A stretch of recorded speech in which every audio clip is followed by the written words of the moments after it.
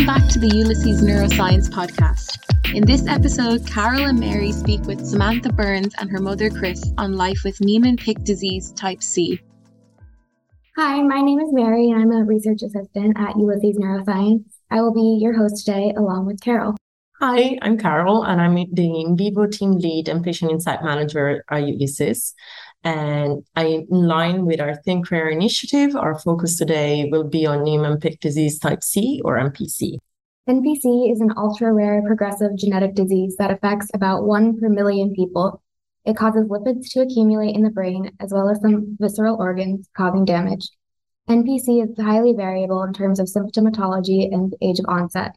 It can range from a fatal disorder within the first few months of life to a late onset progressive disorder that might not be diagnosed until adulthood. In general, symptoms include a variety of neurological manifestations, with hypotonia and developmental delay being the most common in younger children, and apparent early onset dementia or psychiatric manifestations in adulthood. There is currently no cure for NPC despite lots of ongoing research, and current treatment consists largely of symptom management. And we're leading up to Niemann-Pick Awareness Month in October, when associations will organize a variety of events to raise awareness and strengthen the community. The role of a patient and family organization is vital in many disorders, but it is particularly important in rare disease, where the lack of awareness in the scientific and medical community has the potential to ulteriorly negatively affect the life and experience of people already living with an elevated burden.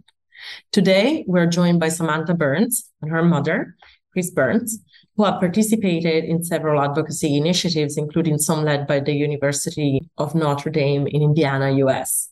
They're here to tell us more about what it's like to actually live with NPC. Thank you for joining us, and I hope I said your names right.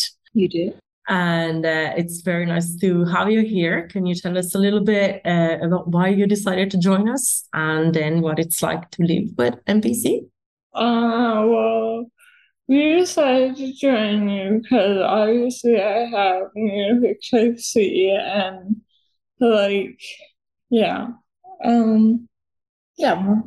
and so you can tell them what it's like to live with NPC. I can just say real quick, Samantha has the juvenile onset, and so when Samantha was born and young and through her pretty much grade school years, she was just like every other one of her peers, and she played sports. She had a great group of friends. I mean, we had no idea anything was wrong, and it wasn't until junior high, maybe the end of junior high, really, that we started to notice some things with Samantha, and it kind of was around her schoolwork. She had always been a really good student, and she was having difficulty with her studies. And again, she played 3 sports a year, and she started having difficulty with that, with her balance. She couldn't remember things. And that's when we started to see doctors. So go ahead, Samantha. You can tell them what you think, what it's like living with NPC.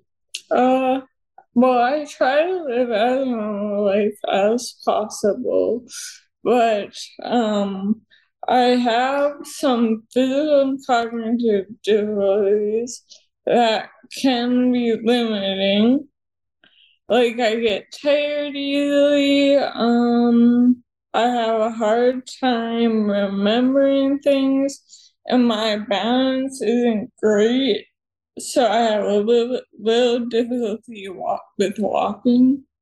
So I know you said you started noticing symptoms when you were like in the end of grade school or early middle school, but how was the diagnosis process for you? Did you find that doctors knew about it, or did you have any idea what was going on?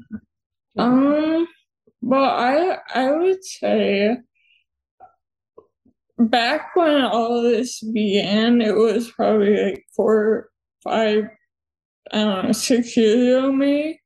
But I mean, so Dr. Davis, she was like the only doctor available to do the lumbar punctures.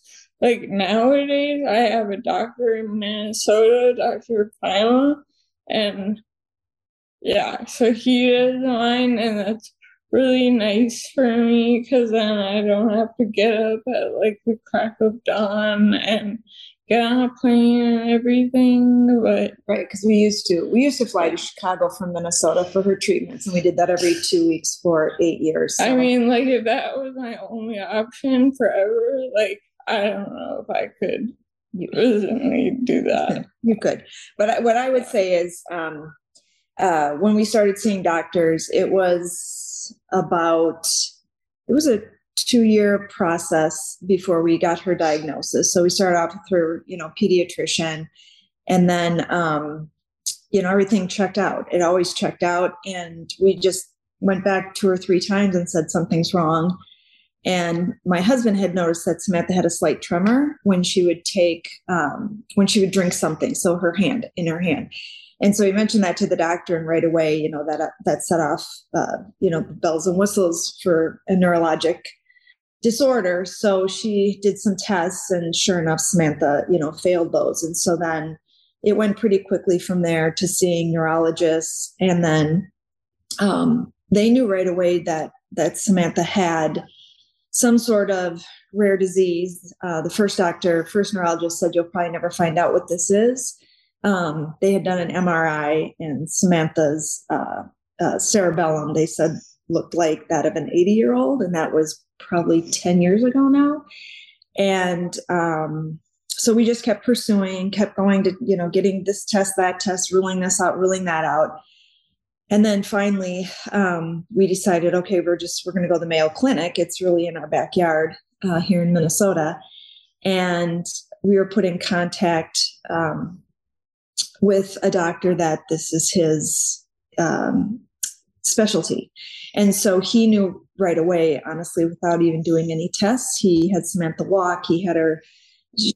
Kids with NPC, they have a hard time, their eyes have a hard time tracking up and down and to the side. And so Samantha had that, and that's kind of a telltale sign.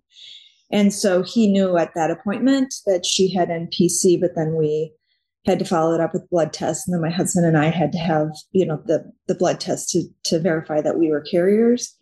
And yeah, so it was about a 2-year process for us. For some people, it's, can take 5 years.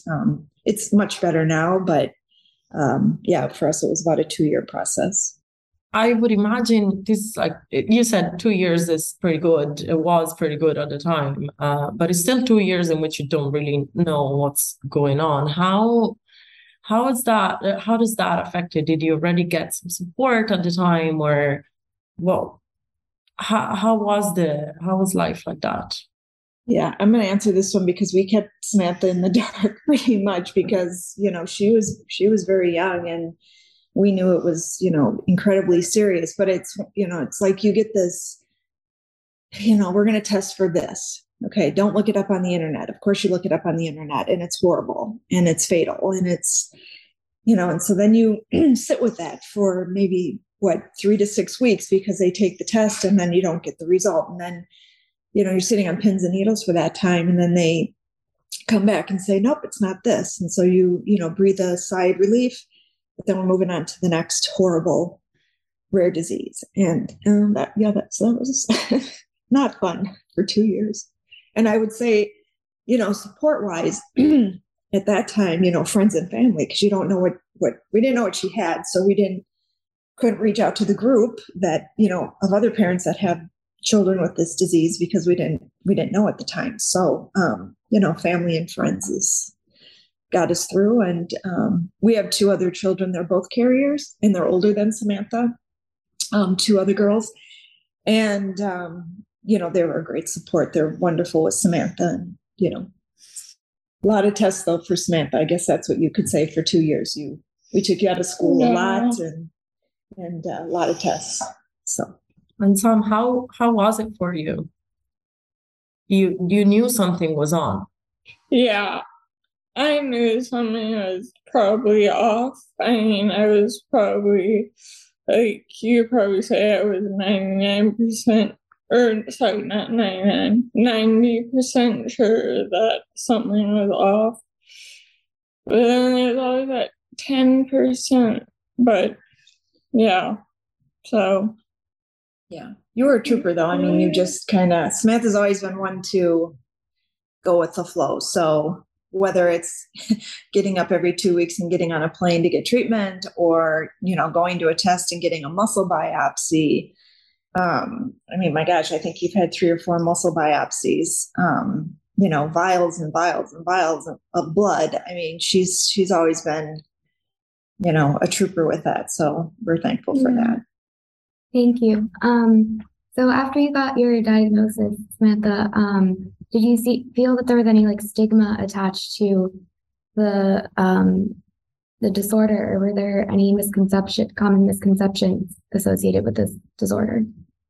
Well, first off, my disease, it's ultra rare, and it affects each person so differently that I don't think there is a common misconception with anyone. And granted, I don't really know, but I don't think there is.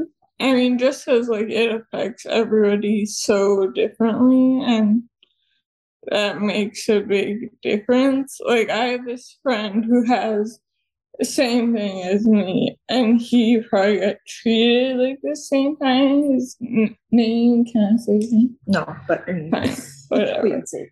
But he was just like me, kind of he was a star athlete at the time, but then slowly he drained, and yeah. So yep, different. Everybody has a different. But as far as a stigma, now, what do you think?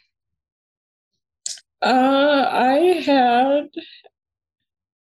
any stigma would be the same as for any disease that affects your ability to walk and talk normally.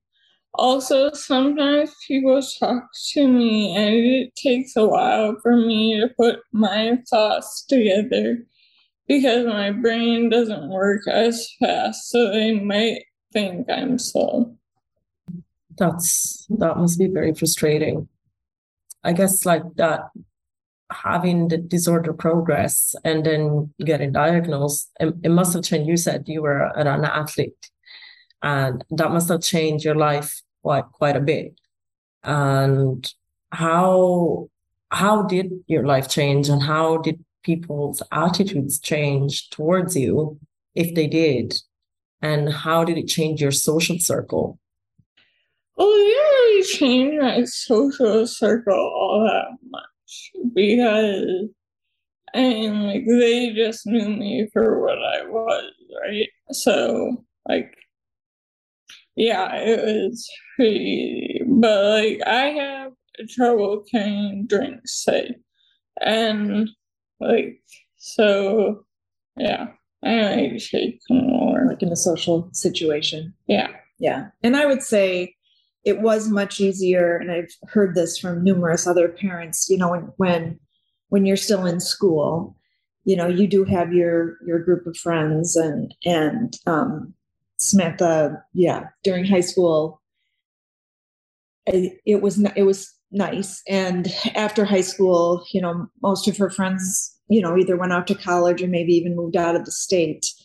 And that's when it's gotten a little more difficult, because it's kind of a lonely disease, because all of her friends kind of were moving on. And for sure, she still has a couple of really good friends.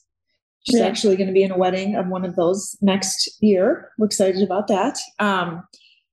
But after you lose some of the supports that you have with school, it gets a little more difficult, and reaching out and finding those friendships. So, would you agree? Yeah. Yeah, I imagine that must be tough and definitely a big adjustment. But have there been any associations or communities that have helped you? Well, National Niemann-Pick Disease Foundation is an organization that helps provide support to families with this disease. In my community, there is community education where you can go and take different classes. and I'm about to this winter. I'm going to take a pottery class that I'm excited about. I'm actually going to end up taking it with my father. Mm-hmm. Yeah, Samantha likes doing she likes doing art projects. So like with her sisters, she might take a painting class. One support, I guess I'm just thinking off the top of my head, which after we're finished with the podcast, we'll be off to, but Samantha goes to a personal trainer 3 times a week, which is really nice. It's a nice social outing for her, but it's keeping her muscles, muscle memory intact and gets her heart rate going. She doesn't love it, but it's very good for her. But it has been a community for her, and the people there all know Samantha, and they encourage her, and yeah, they like her there. So I would say that's another community support we have.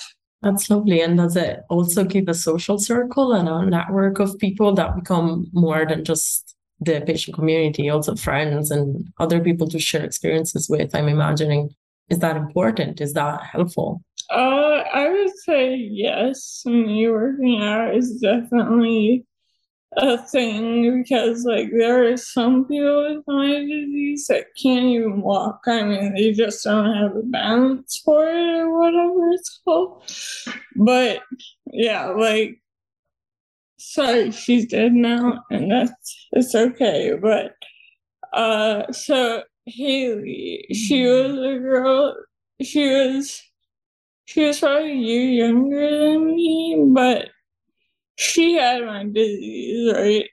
And she was always pushing a wheelchair the whole time. So. Right. So she got treatment. She was more affected than you when we started treatment. So yeah, but it definitely helps that we stay as active as we can for as long as we can. That's great. So what do you think about the current treatments going on? I know you said you used to have to fly to Chicago every 2 weeks, which I imagine was a huge, huge burden. But what do you think of the therapeutics going on now and how they've evolved? Well, I have 2 treatments for my disease. However, neither are currently approved by the FDA. I take Miglustat pills every day, and I receive cyclodextrin through a lumbar puncture every 2 weeks, and I have been doing this for 8 years now. Yeah, and now that we're in Minnesota, like Samantha said, it's pretty easy. I numb up her back right before we leave, and it's probably 20 to 30 minute drive to where we go.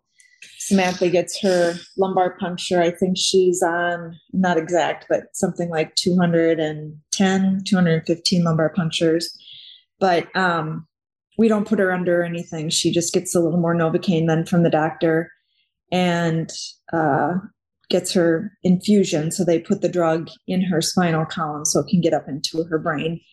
And then she kind of has to do this thing called Trendelenburg, where she is upside down. So the thought is not quite upside down, at a slant, but the thought is my head is totally flat, but my legs go up. Right. So then the thought is to get the drug more into her brain. So that's what takes the longest, because we have to do that for 40 minutes. But, the whole procedure just takes a couple of hours, and the actual lumbar puncture probably, 5 minutes maybe. So it's not fun. I should let Samantha speak, getting a lumbar puncture, but it's pretty doable. So yeah, it's pretty simple in that account, but if I could get away from that, that'd be the best situation. I mean, I'm not saying that anybody could do that, but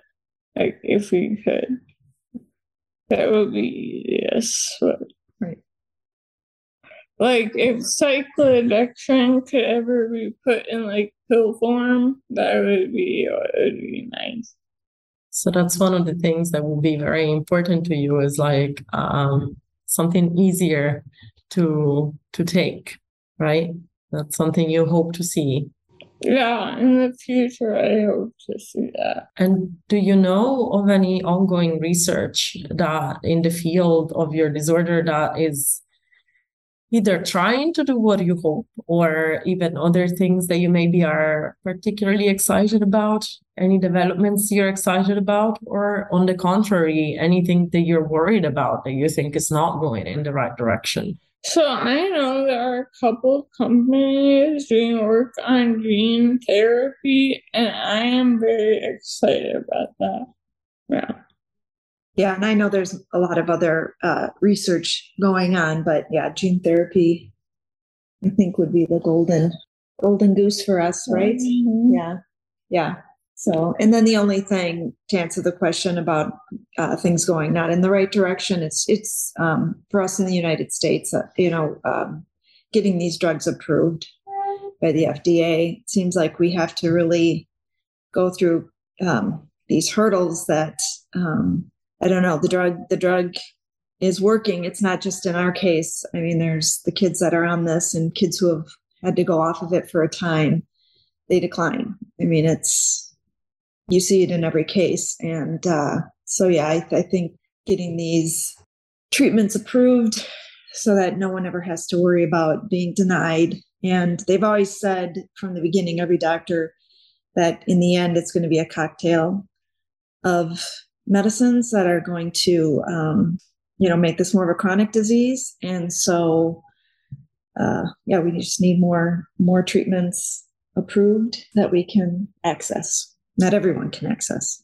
I know you have been involved with advocacy a lot. Are you aware of any organizations that advocate for you, like with the FDA, or have you yourself personally had to do it? Well, you spoke, remember? Do you remember this? You spoke to the FDA a couple years ago. Yeah, I did.